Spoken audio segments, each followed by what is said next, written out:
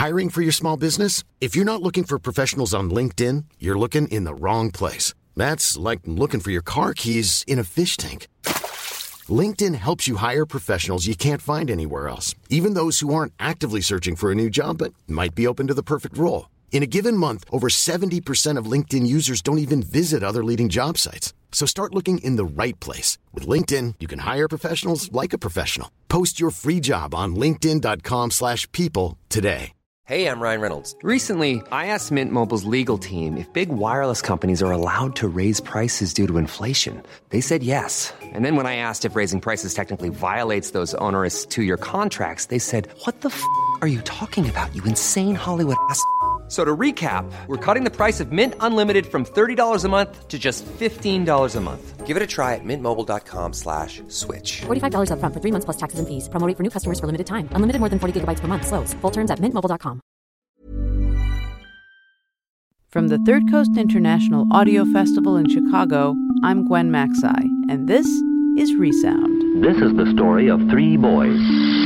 Right here, you got a lot of time to think, you know what I'm saying? So, and what happened to them might have happened to you. You gotta think about what you wanna do.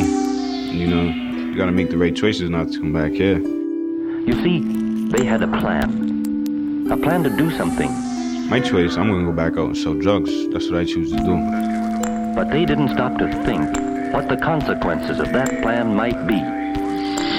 Resound is a remix of music, documentaries, found sound, sound bites, and skeins of stories we find all over the world. And now they're in trouble. Real trouble. Jimmy is just plain scared. On the air, on the web, we listen to everything we can get our ears on and bring you the best of what we hear each week on Resound. Today, we look at consequences, both micro and macro.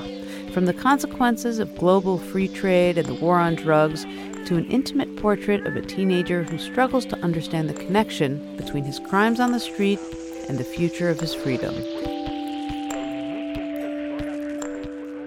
When we're young, consequences don't mean much, even though adults are always harping on and on about how they should. Our young brains just can't think that far ahead, so adults do our worrying for us and then harp some more. Matthew was a repeat drug offender by age 16. For a year, while in juvenile detention and continuing through his release, Matthew kept an audio diary of his thoughts and feelings, and so did the judge in charge of his case.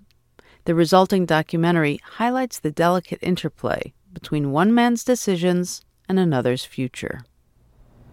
My name is Matthew. I'm locked up. I got incarcerated for the first time at the age of 13. Did a couple months, got out.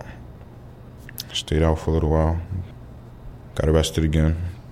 Did some more time. Got out. Came back. I'm still here. Yeah, this is room 58. This is my room. Just turning my knob, open the window up.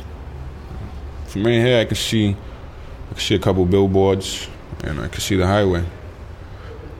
When I first came in here, I was like 5'5". I couldn't look out these windows. Now I'm 6'4". Now it's different, man. Let's go.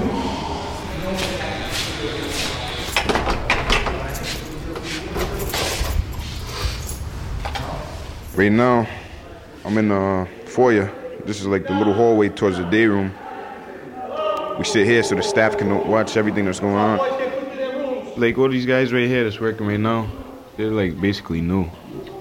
They weren't here when I was here back then. This piece right here. And this piece can do what? He can move straight. Or diagonal? Nah, no diagonal. Just straight. Can this thing move back? No. I'm real good in chess. I just always playing here. That's how I got good, I guess. I practice, pay attention. Why him and him? Why would you take my bishop and then I use my rook to take you? Because your rook can't kill diagonally. Because he can move side to side. Yep. Who knows what prison's supposed to seem like, but this just doesn't seem like the place that they would call prison. It's nothing to worry about.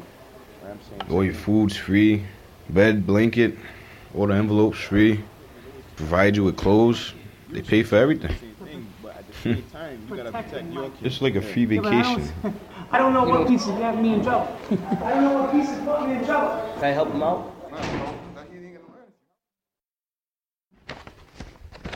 My mother, she doesn't rate me too often, just every now and then. Hi Matt, how you doing? Fine, I hope. I missed you a lot. You know, when I used, I always missed you so much. I might as well still be using drugs. Matthew, you're too smart for this. Act like it. Well, please. I don't know what this says because the page got ripped before I could read it. Me and my mother were close.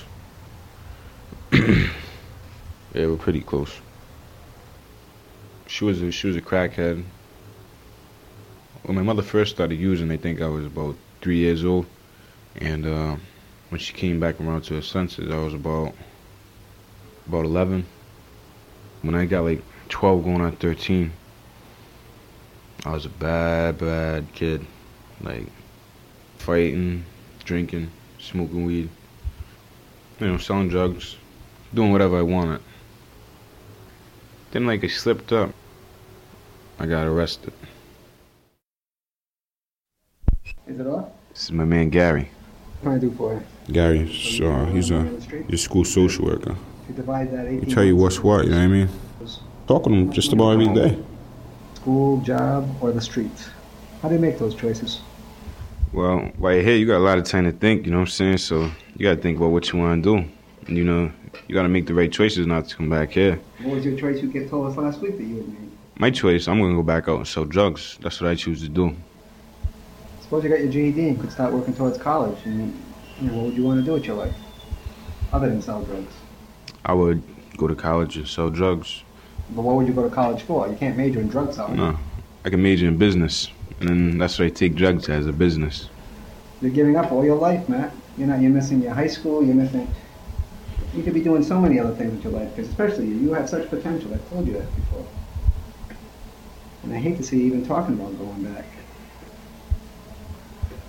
All right, so these people heard it clear from my man Gary, the social worker.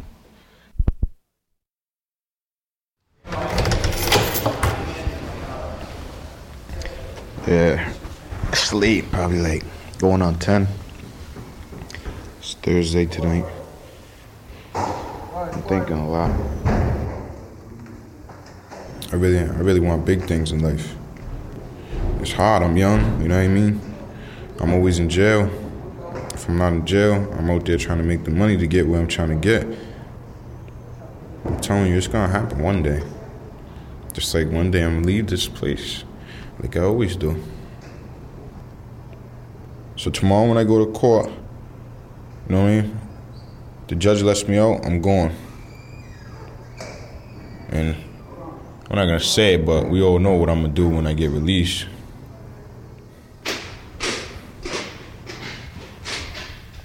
Lights just went out. Crawling under my blanket. Alright. See what up in the morning. I'm out.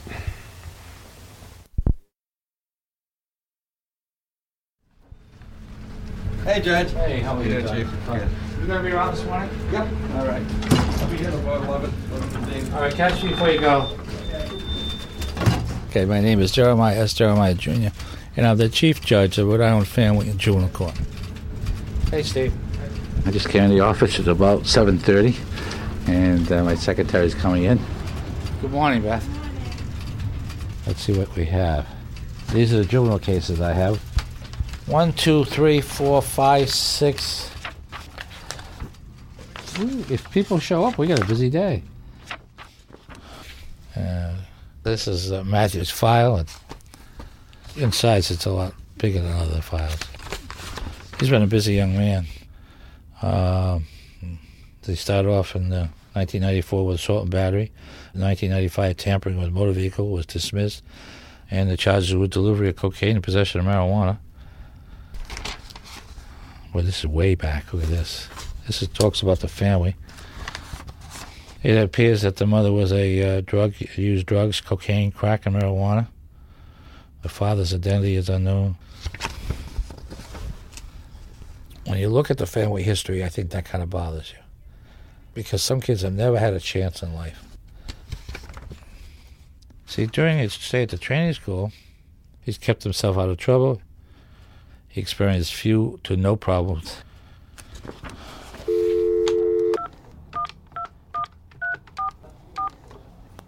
Hey, Judge Jeremiah, how are you? Good. Can I put you on speaker? Okay. Matthew, tell me about him. He did very well in my program. Never had a problem with him. He can be a good guy when he wants to be. He just needs to get himself together in the street. What do you think? Matthew's going to be 17 years old. If the chief judge feels though he wants to give him a shot, I have no problem with that. Okay. All right, thanks, Joe. Okay? All right.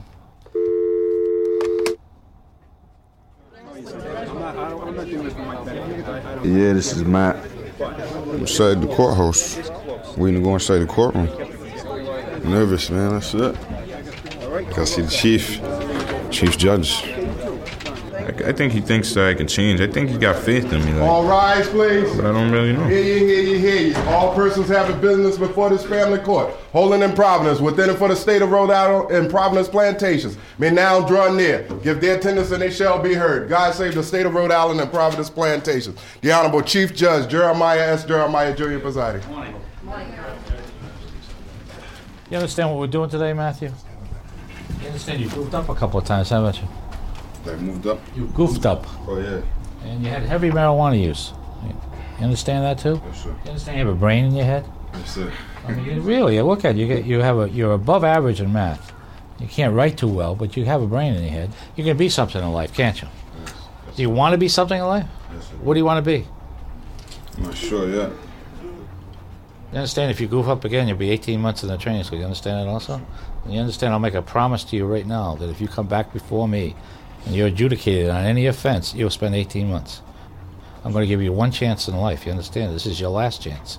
Any questions? Release, take the handcuffs off him. Don't fail. You understand that? Yes, all right, thank you, guys. Okay, y'all set. Thank you very much. Thank you. It's obvious he's an intelligent kid. Let's give the kid a chance. If he goofs up, he'll be in there for 18 months. He should know that. You got to remember, the mission of the court is rehabilitation. It's not punishment. They're juveniles. That's our mission, and that's why when he comes before me and he has a good report at the training school and they recommend he get out early, then you let him out. But there's always a little doubt. It's a nice day, you know what I'm saying? Raining feels good. Looking at downtown Providence. I'm gonna relax, have a ball. That's what I've been waiting for.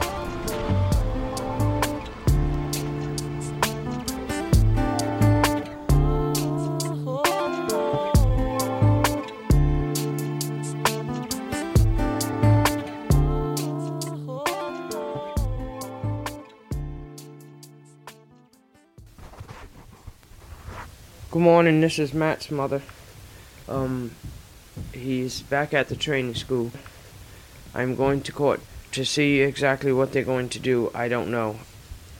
But anyway, I'm on my way out the door. I'm thinking of possibly taping the courtroom session that they're going to be doing today, if they'll allow me. Okay, thank you. Bye. How you doing, man? All right. Is that the same judge as that day in this room? Yeah, the chief. The judge that he went in front of the last time. And they're charging him with possession of cocaine with intent to deliver. I'll let you know when that case is going to be called, okay? All right. As soon as I find out, okay? Ready in 5K. All rise, please. Who's got the nominal? You may be seated. I have the nominal. Good morning. How are you, Matthew? How are you? Yeah, did I just let you out of the training school? Yes. How long ago? 2 weeks ago. What are you doing back here again? Huh? Why did I come back? Yeah. I'm with the same people doing the same things. Well, here's what we're going to do today. The state has a motion for certification. I was hoping I wasn't going to see Judge Jeremiah. I didn't want him to just look at me and feel like I'm a disgrace or what the hell is this kid doing? I just gave him like a big break. I just let him out 7 months early. You understand, I had a lot of faith in you. I thought that you could go back in the community and be a real success. kind of let me down. In fact, you really let me down. You understand that? And it kind of bothers me because I think that kids like you should be given a second chance, and I think I gave it to you. The third chance, I don't think you get. So the court will accept the admission. You'll be to training school until 21 with no reviews within the first year. Thank you very much.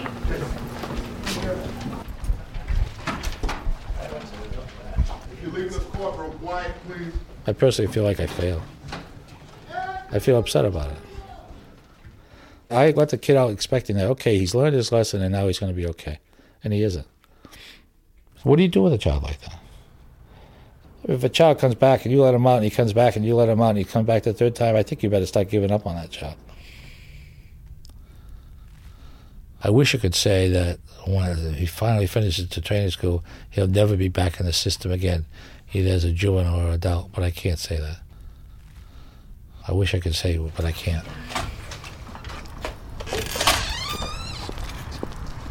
Thanks, Barry. Thanks, Jill. See you tomorrow.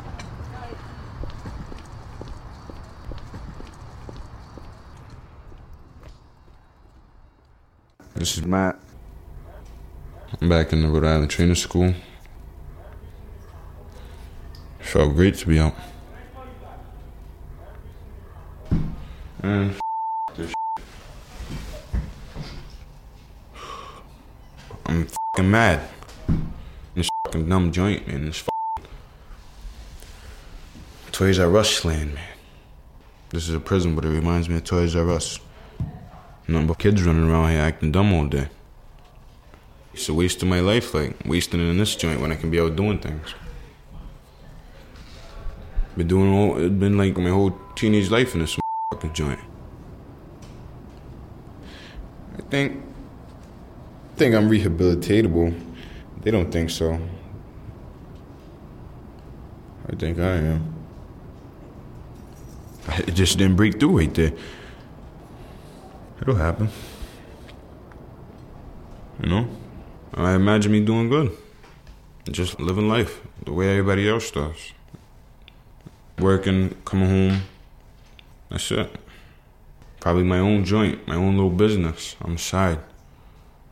You know what I mean? Like a little store. Corner store. Selling Annihilators and sunflower seeds. And Pampers and fucking milk and eggs and cheese. I see myself running it, owning it. Why not, right?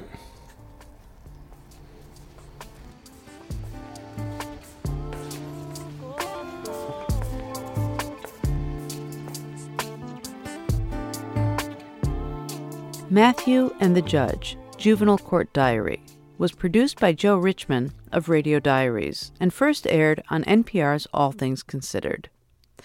We were saddened to learn that after serving more than half his teenage years in a juvenile facility, Matthew Amasor was killed by a 16-year-old rival drug dealer one day before his 19th birthday. To learn more about Matthew and find a link to his audio obituary, go to thirdcoastfestival.org. Hey, it's Danny Pellegrino from Everything Iconic. Ready to upgrade your style game without blowing your budget? Check out Quince. They've got all the good stuff, shirts and polos, activewear, and fine leather goods, all at 50 to 80% less than other high-end brands. And the best part? They're all about safe, ethical, and responsible manufacturing. Get that luxury vibe without the luxury price tag. Hit up quince.com/upgrade for free shipping and 365-day returns on your next order. That's quince.com/upgrade. Hey, it's Ryan Reynolds, and I'm here with Keith, co-star of my upcoming film, If, only in theaters May 17th. Do you want to tell people the big news? All right, I'll do it. Sign up now and you'll get unlimited for $15 a month and 6 months of Paramount Plus Essential Plan on us. MintMobile.com/switch. Upfront payment of $45 equivalent to $15 per month. Unlimited over 40 gigabytes per month. Face lower speeds. Videos at 480p. Active Mint customers by 531.24 get 6 months of Paramount Plus Essential Plan. Auto renews after 6 months. Offer ends May 31st, 2024. Separate Paramount Plus registration required. Terms and conditions apply if rated PG.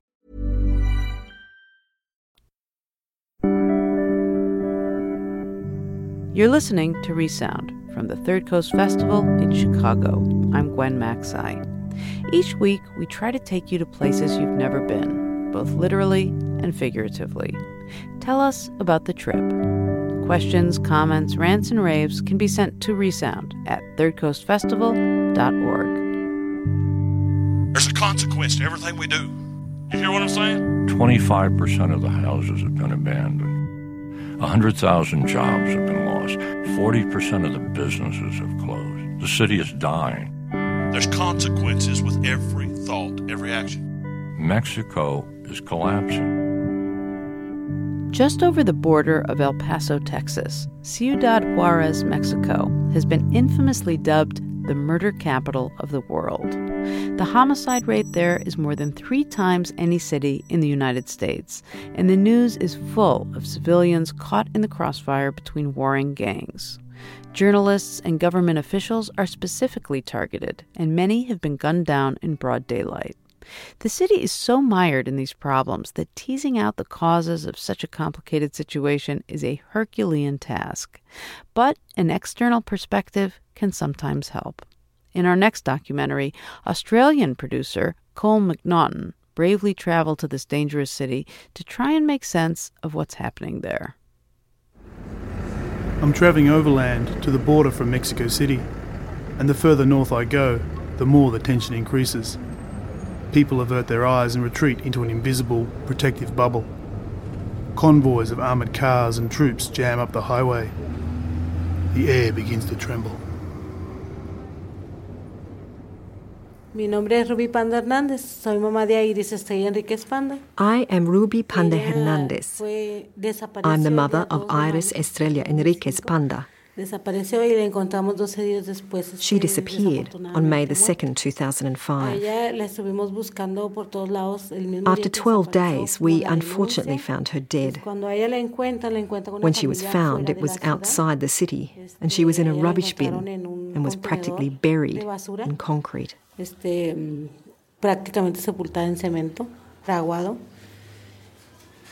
Many hundreds of young women have been raped and murdered in the city of Juarez, usually with impunity. Most of these young women worked in maquiladoras, or free trade zone factories. I was 7 months pregnant. The first thing they did, instead of telling me that they have her, they show me in a little box her earrings. And they asked me, "Do you recognize them?" I said, "Of course." Going into Juarez to meet mothers of the disappeared was pretty intimidating. A journalist was shot the week before I arrived. I asked 3 different people to be my guide. They all refused and said, to be with a journalist is a death sentence. Pagamos una persona especial que fue y retirara un pedacito del hueso de la niña para que se hiciera esta prueba y We paid a special person who retrieved a bit of the girl's bone to do the test. I was telling them, look at the teeth and look for a scar she has on her body. Of course, we didn't find anything because she was in a liquefied state. They explained to me that when they removed the cement, the milk teeth fell out and you could see the new ones coming through. And then we went on and on until they sent the results that it was Iris. La conformidad de que el cuerpo que nos habían entregado pues era el de Iris. There are many theories about why women are being killed in Juarez. A growing snuff film industry, a gang of powerful locals, changes in gender relations and male machismo are all cited. Whatever the motives for these murders, one thing is certain: the killers are still operating unhindered.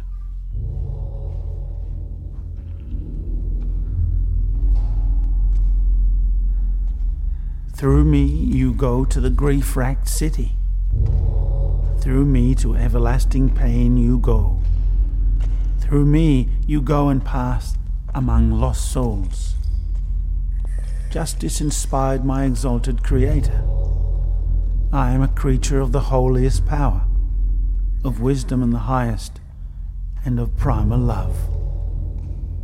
Nothing till I was made, only eternal beings. And I endure eternally. Surrender as you enter every hope you ever had. Dante Inferno, Canto 3. I'm descending into hell, and it's signposted with names like Reynosa, Nuevo Laredo, and Juarez, which novelist and border commentator Charles Bowden calls the laboratory of the future. Many women and men are sacrificed, tortured, died, and nobody is responsible for nothing. And they say that organized crime, the drug dealers, the narco guys are doing all these things, but they don't connect. They think that it's separate, but it's not. When the door was open for development, the door was open also for drugs, guns, and laundry money, and weapons, and so on, but also for the militarization. Right now, the Mexican government are sending all the militaries all over the country to try to combat these narco guys. My guide is Marta Ojeda.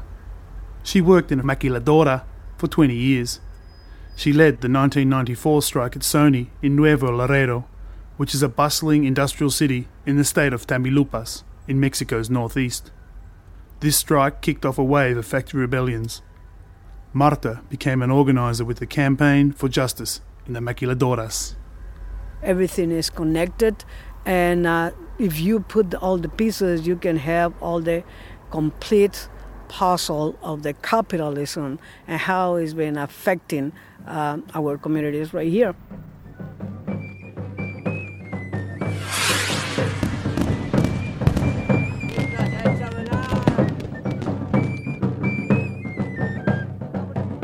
NAFTA, the North American Free Trade Agreement, is a treaty between Canada, the United States and Mexico. It came into force on the 1st of January 1994. This is our opportunity to provide an impetus to freedom and democracy in Latin America and create new jobs for America as well. It's a good deal, and we ought to take it. NAFTA opened Mexico up to new levels of foreign investment. There are now nearly 4,000 maquiladoras along the border, employing 1.6 million workers. NAFTA also sparked off the Zapatista uprising, an armed insurgency by indigenous farmers in the south of the country. Independencia, democracia, libertad, justicia y paz.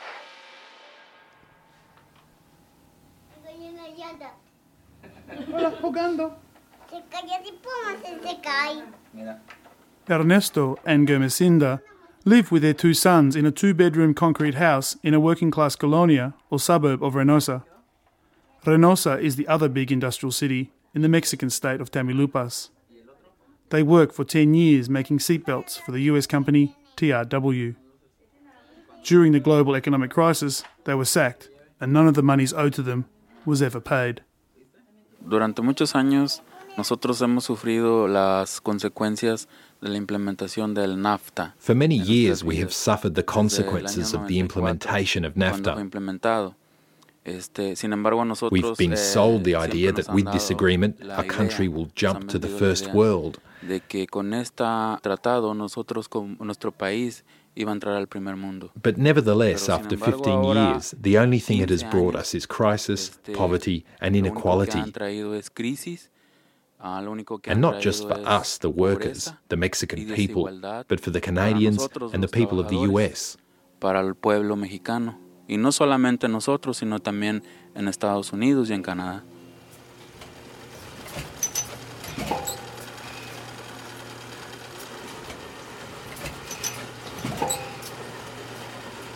There's no doubt that NAFTA has been the source of incredible riches for some. Mexico has more billionaires than any other nation, but workers in the factories have seen their wages continually fall.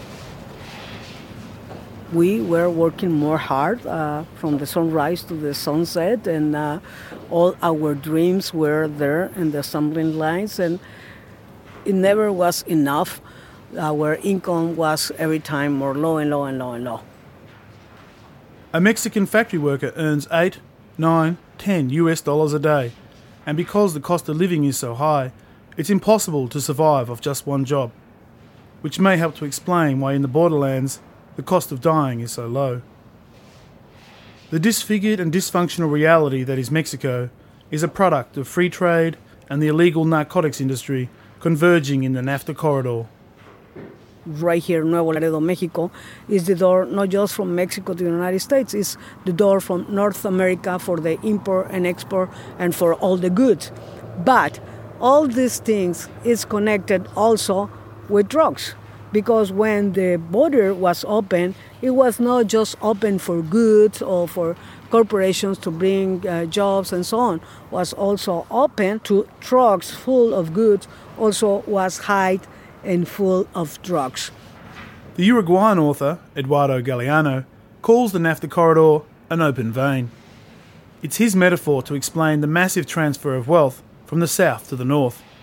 As Galeano reminds us, we in the north continue to be fed by their hunger and clothed by their nakedness. In the borderlands, it's not only workers and their wages that are kept down. A central part of the NAFTA agreement is that Mexico's environmental laws can't be enforced if they go against the interests of the market. Right now, we are in Nuevo Laredo, Mexico, and we are in the sewage that is coming from FINSA Industrial Park, where all these corporations, as auto industry, electronic, medical supply, all them are producing the goods from United States, Europe, and all around the world. But the chemicals that they use to produce all these goods, they are dumping everything to this sewage that is coming direct to the river, and you can see how the smell of the ammonia is so strong and all these chemicals, and you can see how it goes direct to the river without any protection. You can see it right here on the bottom. All the nature is totally dead, and all the industrial park are just dumping the toxic waste direct to the river.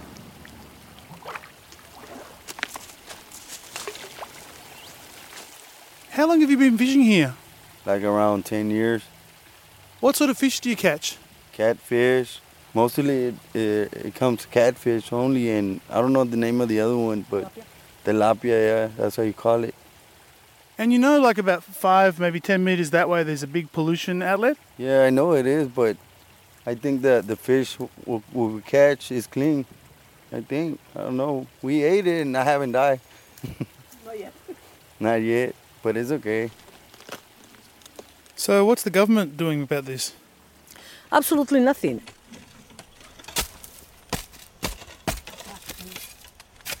From the mid-1990s, the Mexican market was flooded with cheap subsidised corn from the US. This put more than 2 million campesinos, poor farmers, out of work. The people of corn are importing corn. They have 2 options: migrate north or grow drug crops for the narcos. Many move north and settle in colonias or shantytowns such as Blanca Navidad or White Christmas, situated on the outskirts of Nuevo Laredo. Blanca Navidad is a parched, dusty settlement of 300 families, just off the busy highway. It's a desolate place of cactus and scrawny rabbits. Houses made out of discarded packing crates and old tin. Beer bottle tops are used to make nails. The community doesn't have electricity, sewerage, schools, or a medical centre. The residents are plagued with unemployment, bad health, police and paramilitaries. Entramos porque no teníamos otra alternativa. We're here because we don't have an alternative. Muy bajos y no nos alcanzaba Our wages para are una very renta. low. We can't pay the rent. So we decided to occupy this land. Después ya de estar aquí, después de un año, After a year, the authorities vinieron came las and tried to autoridades y evict nos us, desalojaron using all the con luxury todo of el lujo de violence. violencia, tumbándonos las casas, They pulled down the quemándolas, houses, golpeando burnt niños, them, golpeando bashing ancianos. children and older people. Nosotros las mujeres estábamos solas porque We women were alone because the men were out los jefes working, de la casa estaban trabajando. and we decided to fight back, Entonces nos encontraron solos, even the heavy a las machinery mujeres y a with los whatever niños we y a los had in our ancianos hands. que estábamos. Decidimos no Sticks, esperar, stones, sino luchar contra esas and we stood in máquinas, rows with the children and the women. con lo que teníamos al alcance de nosotros, que eran palos y piedras, y con vallas. Hicimos vallas de niños y mujeres. Blanca is one of the founders of Colonia Blanca Navidad, as is Juana. Soy desempleada, pero desde marzo. I've been out of work since March because of the crisis. I was sacked. I worked in a maquila for 7 years and 8 months. The truth for me as a worker is very sad. They exploit us at many levels. The wages are low. This is why I, as a maquiladora worker, had the need to come here and get a piece of land for my children, because I don't have the resources to buy a house in other parts. Like me, there are thousands and thousands of women from the maquiladoras without money. We have the need to come and grab this piece of land by force. All that I witness now, the blood, the wounds, there is no doubt all human speech would fail. Our powers, whether of mind or tongue, cannot embrace that measure of understanding. Me gusta andar por la sierra, me crié entre los matorrales. Ahí aprendí a hacer las cuentas, no más contando costales.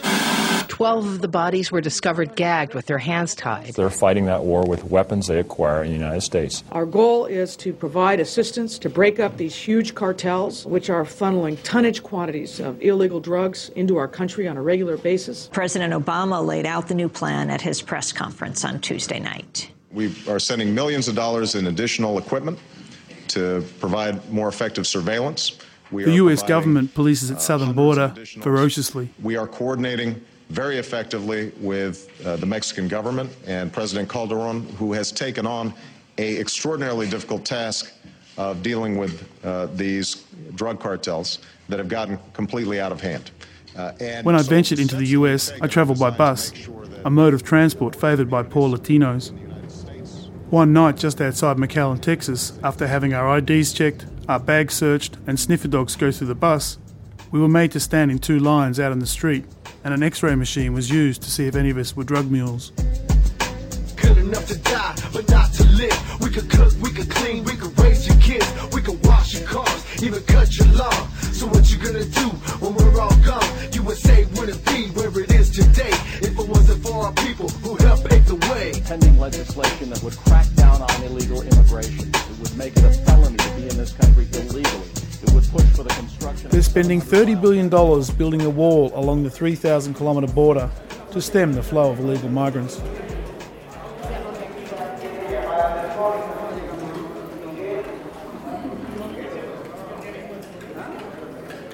I'm visiting Casa Migrante Nazaret in Nuevo Laredo. It's dinner time. About 100 people are sitting down to eat in the central hall of this halfway house for migrants and deportees. Casa Migrante is run by a Catholic order, and they have hostels in many different places along the border.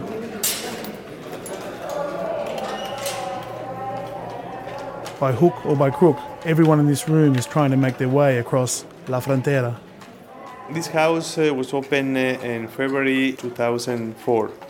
Here in this house we have 66,000 migrants in this for 5 years. Father Francisco is the founder of Casa Migrante Nazaret. The people that come from South America, from Central America and South of Mexico, they are very poor. They arrive here in this border, they have nothing. The only hope they have is to link with the relatives there in the United States, and they send money for them, or they send the coyote to pick them up and to bring to the States. If the parents, the relative from there said, no, I have no money, I can't help you, they have to go back. This is their situation now.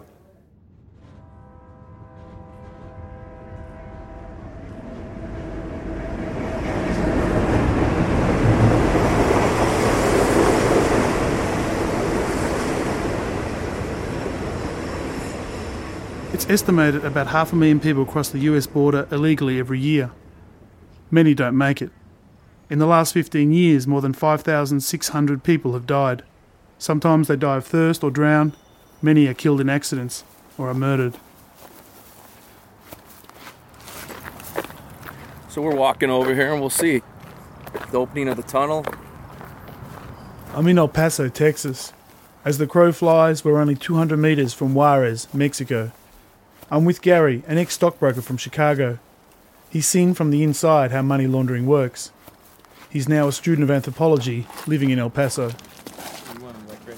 Gary's giving me a tour of the Tortilla Curtain, the 10 or so kilometers of intensive security aimed at stopping illegal migrants. We're right down, in between El Paso and Juarez, Mexico. We're on the El Paso side right now. It's probably maybe 100 yards or so to the Rio Grande River. And, there's a lot of border patrol around here these days. 20 to 30 years ago, you could quite easily just cross the border right here from El Paso to Juarez or Juarez to El Paso. Actually, about 200 feet from where we're standing on the U.S. side, there's the opening of a drainage tunnel that goes up underneath the University of Texas El Paso campus. So what people would do is they would get across the Rio Grande from Mexico and then get into that tunnel. But there's a series of other tunnels all along this area of the highway set up to drain the water. But if undocumented immigrants can get into those tunnels, they're hard to catch, they're hard to find. And that's one of the ways, again, and a lot of drug smugglers have used these tunnels over the years. Talked to Border Patrol agents and DEA agents that have told me stories of chasing smugglers through these tunnels. That's some of the new high-tech border security equipment. There's cameras that they can rotate in any direction, and looks like it's focused right over here where the weak point is. We'll see what will happen. Perhaps they'll see us on those cameras, and then they'll call out to the man in the field around here that there's some activity right down here at the river. Maybe someone will come out and talk to us.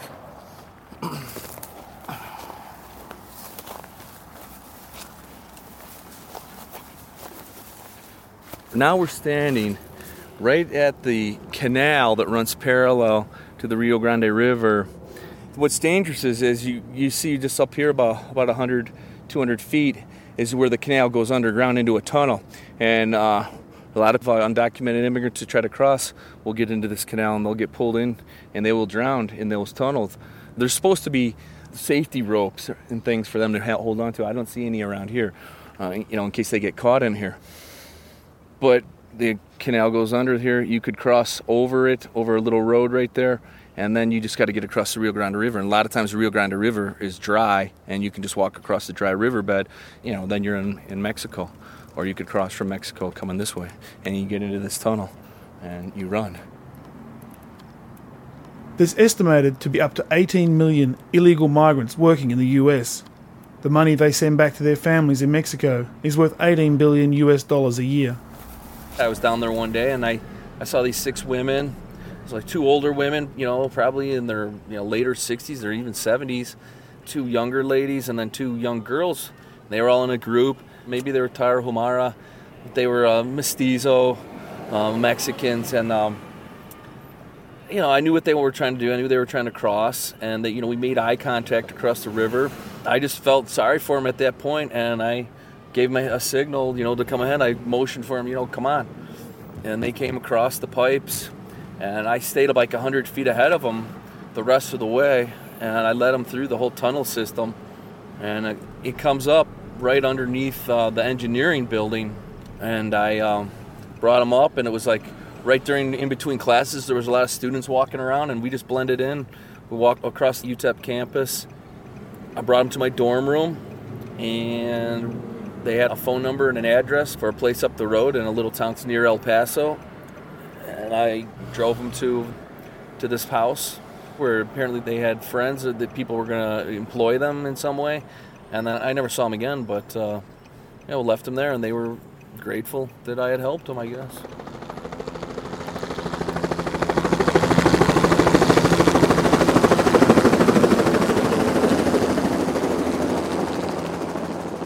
La Frontera has always been a safety valve for releasing social pressures in Mexico. Clamping down on movement increases the tension. Mira nuestra gente crucificada y la manera desgraciada que estos perros no hablan de nada más que fiestas y riqueza que la gente no tiene. Así que ahora vas a ver la violencia que viene. There's a war going on. In late 2006, Mexico's military-imposed president, Felipe Calderón, launched an offensive against some of the major narco organizations. So his government was in a crisis from the beginning because nobody believed in the project. So from the beginning, he didn't have any political validity, and then it got worse for him. In terms of economical turmoil, the violence escalating, the government not being able to do anything against what's eating the country from inside, you still see all of these massacres going on, and nobody does anything about that. So I think if you ask me if it's a failed state, I would say yes. David Sada is a social researcher from Mexico City.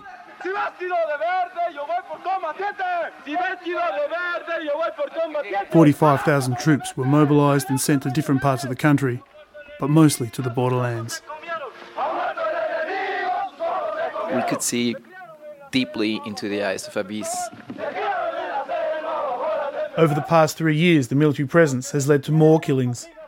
In 2006, the body count was 2,500. Now it's 8,000 per annum and rising.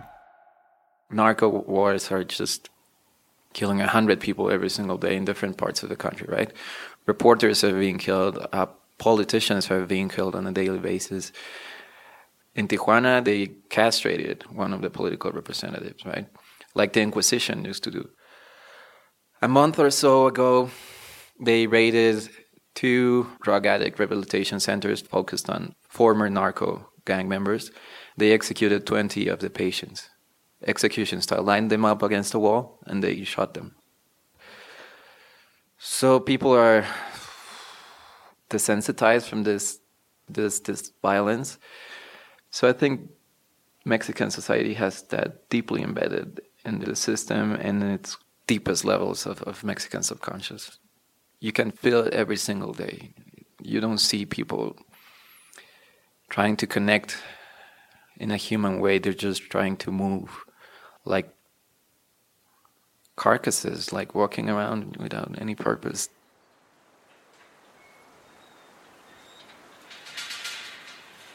You and your greed bring misery to the world, trampling the good and raising up the wicked.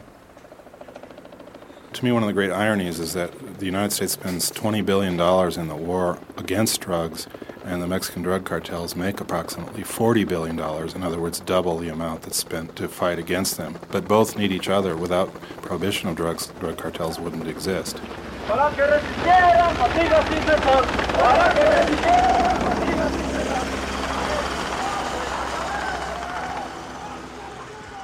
On June 30, 2008, George W. Bush signed the Merida Initiative, a law extending the NAFTA agreement to include security. The idea is to give Mexico $1.4 billion worth of primarily military hardware, but also to help them with expertise and some advising in their efforts to attack the 7 big drug cartels in Mexico. Howard Campbell, professor of anthropology at the University of El Paso, Texas, is one of the most outspoken critics of the U.S. war on drugs. Historically, the Mexican military has been used to repress social movements, and the leaders of the Mexican military have often been in cahoots with drug cartels. I think that the U.S. sending money and weaponry to the Mexican military will cause increased violence in Mexico. It will not end the drug war, it'll worsen it. It's something like the situation in Afghanistan. The corruption of the Mexican police is all too well known, but the deep corruption within the Mexican military is rarely mentioned, let alone analysed. And we very much admire the courage and resolution of our Mexican counterparts who are bravely confronting these cartels in their own backyard. David Ogden, Deputy Attorney General of the United States. In the last 10 years, there have been more than 150,000 deserters from the Mexican army. A significant number joined the narcos, where pay and conditions are much better. Pues yo estaba ya muy preocupado por la situación de violencia en torno a mi casa. I was preoccupied by the violent situation around my house and the silence of the military, because I had information of 170 cases where nothing was being done. Asuntos congelados y no había ninguna respuesta de los militares. I asked my boss to intervene in protecting me because I felt that I was at risk. Para tomar medidas que me protegieran porque yo sentía que estaba en riesgo yo. Gustavo de la Rosa Icarson is a human rights activist and a professor of law. He's trying to draw attention to the wave of human rights abuses committed by the military in Juárez.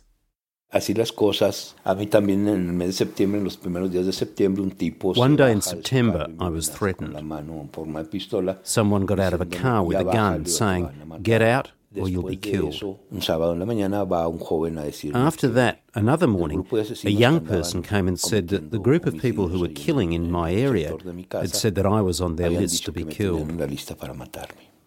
After his bodyguard was gunned down, he fled to the United States, where he's now living. La persona que ella me informa que el gobierno de Estados Unidos me ofrece... I was informed that the US government was offering asylum, but if I accept it, I have to submit to a process. Entonces digo que no, que yo no estoy pidiendo asilo, porque el gobierno de México me tiene que proteger. I said no. I said, I'm not asking for asylum because the Mexican government must protect me, and there's already a whole operation for my protection, and that I want to be able to work in Mexico. We were discussing this when a superior came into the room. He said, "Señor de la Rosa, we can't take you back to Juárez because there's a real risk of you being killed." Gustavo is now living in El Paso, Texas. The Mexican state is not really fighting the narcos. First, the government is thoroughly corrupt. Second, they're outgunned. Third, without narco money flowing through Mexican banks, their economy would collapse. So what we see on TV is a carefully staged managed theatre involving the more expendable lower ranks of the narcos. Great care is taken to avoid interrupting business as usual. In Nuevo Laredo, I witnessed the tail end of a demonstration by narco families and their supporters against the military presence in their city. For many folks, joining the narcos is a way out of poverty.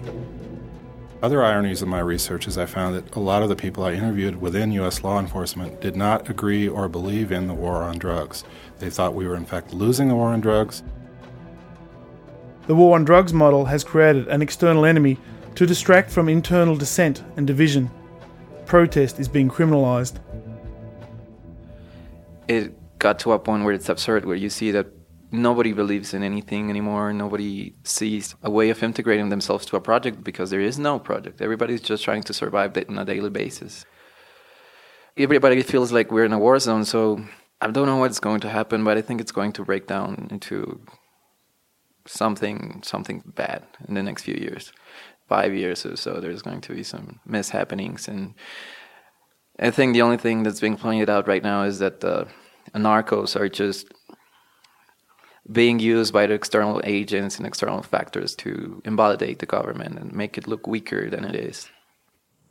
With the militarization all over the country, they say that is to fight the narcos, but we know that it's not like that because for real they are not fighting narcos. They are giving a show to the United States in order to they can prove that they can receive all those $400 billion the United States is giving them to build a military base in Merida, with the Plan Merida. So they want just to show to the United States they are the good guys in order that they can have more money. But the militaries are all around, especially on the border, and both borders, north and south. In Chiapas, you can see really strong. But why? But because it's a lot of resistance. The soldiers are in the places where our social movements are strong, in Oaxaca, in Chiapas, and the border. When it's been people organizing and mobilizing, and they are waiting that soon something can happen, and they want to be ready to repress that. Right now, all the activists, social activists, now we are becoming the target.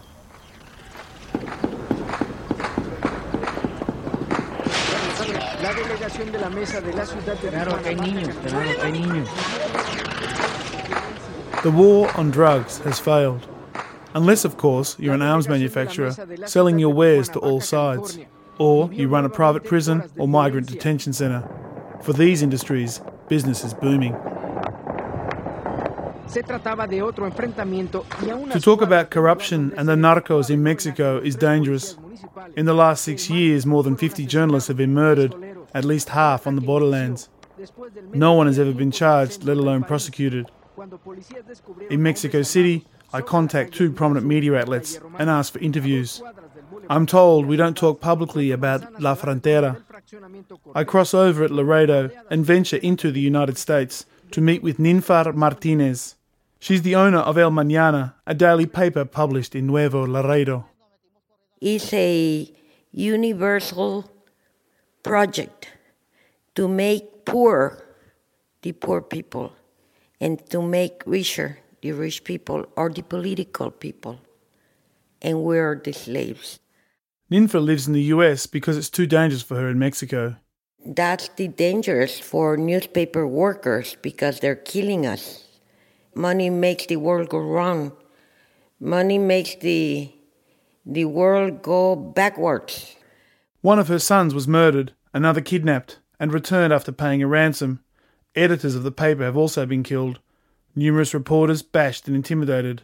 Their premises have been hit with grenades and sprayed by machine guns. We have very good investigators. We don't investigate anymore. They killed them. The other major daily newspaper in this city, El Líder, is owned and run by narcos. I'm visiting the downtown offices of El Mañana. After examining the damage done to the premises by grenades and machine gun fire, I meet the editor, Heriberto Cantu. La parte sana de la sociedad está pagando. The sane part of society is paying for the sick part of society. In other words, the ones who promote the drug business, not only in Mexico, but in the USA and Canada, are damaging the innocent, the sane part of their society. A democratic and modern state must stop this tendency. It should stop it in a definite way. And I think that the only solution is the legalization of some drugs.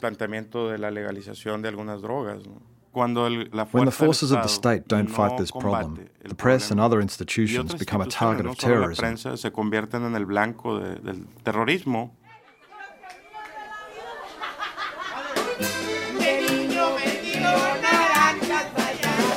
What's emerging in Mexico is not a failed, but a narco state. The thin veneer of a functioning government that still exists does so because it's useful. It protects the narcos from outside intervention, and the state's weaknesses allow them to act with impunity. The problem is much bigger than many people will admit. Antonio Maria Costa, head of the UN Office on Drugs and Crime, argued recently that the proceeds of organised crime were the only things that kept some banks from collapsing last year. In other words, legal forms of capitalism depend on illegal forms for their very survival.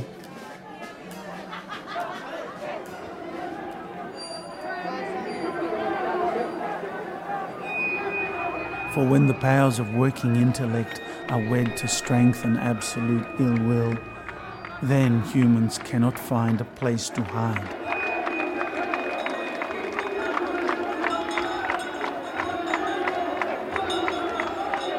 So all these things is putting all the pieces together, try to bring the history back in order to get ready for the beginning.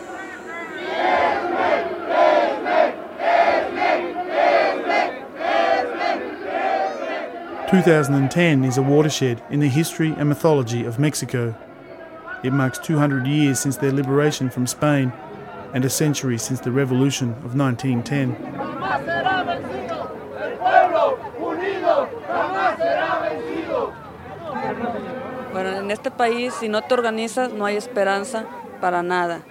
In this country, if you don't organise, then there's no hope for anything. Struggle, strike, revolution, whatever you want to call her, I think that we need to look for another name. What we have to think is that this crisis is a big opening for something new in our country, and I hope that in the same way that we are being the model for all this exploited system, for all this greed corporation, that they were really wild, exploiting our people, environment, and everything. I hope that also we can be the model for resisting, fighting back, and building something new. But the good thing is going to be something that we need and that we are building, and it's going to be something different. We climbed, he going first and I behind, until through some small aperture I saw the lovely things the skies above us bear. Now we came out and once more saw the stars.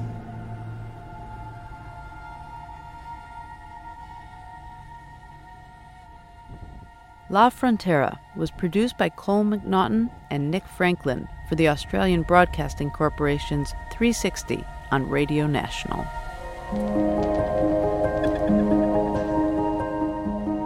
Resound is a production of the Third Coast International Audio Festival in Chicago. I'm Gwen Macside. The program is produced by Katie Mingle and curated by Johanna Zorn and Julie Shapiro of the Third Coast Festival. You can hear today's program at thirdcoastfestival.org, where you can also hear hundreds of outstanding documentaries from around the world and subscribe to our podcast. Lead support for the Third Coast Festival is provided by the Richard H. Driehaus Foundation and the John D. and Catherine T. MacArthur Foundation. Additional support is provided by the Boeing Company Charitable Trust, Chicago's Navy Pier, and American Airlines.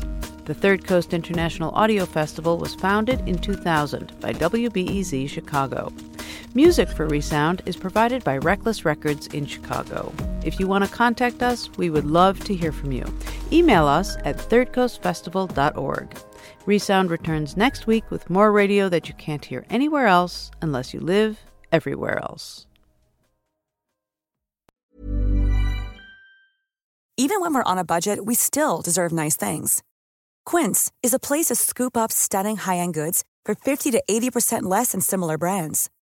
They have buttery soft cashmere sweaters starting at $50, luxurious Italian leather bags, and so much more. Plus, Quince only works with factories that use safe, ethical, and responsible manufacturing. Get the high-end goods you'll love without the high price tag with Quince. Go to quince.com/style for free shipping and 365-day returns. When you need mealtime inspiration, it's worth shopping Kroger, where you'll find over 30,000 mouth-watering choices that excite your inner foodie. And no matter what tasty choice you make, you'll enjoy our everyday low prices, plus extra ways to save, like digital coupons worth over $600 each week. You can also save up to $1 off per gallon at the pump with fuel points. More savings and more inspiring flavors make shopping Kroger worth it every time. Kroger, fresh for everyone. Fuel restrictions apply.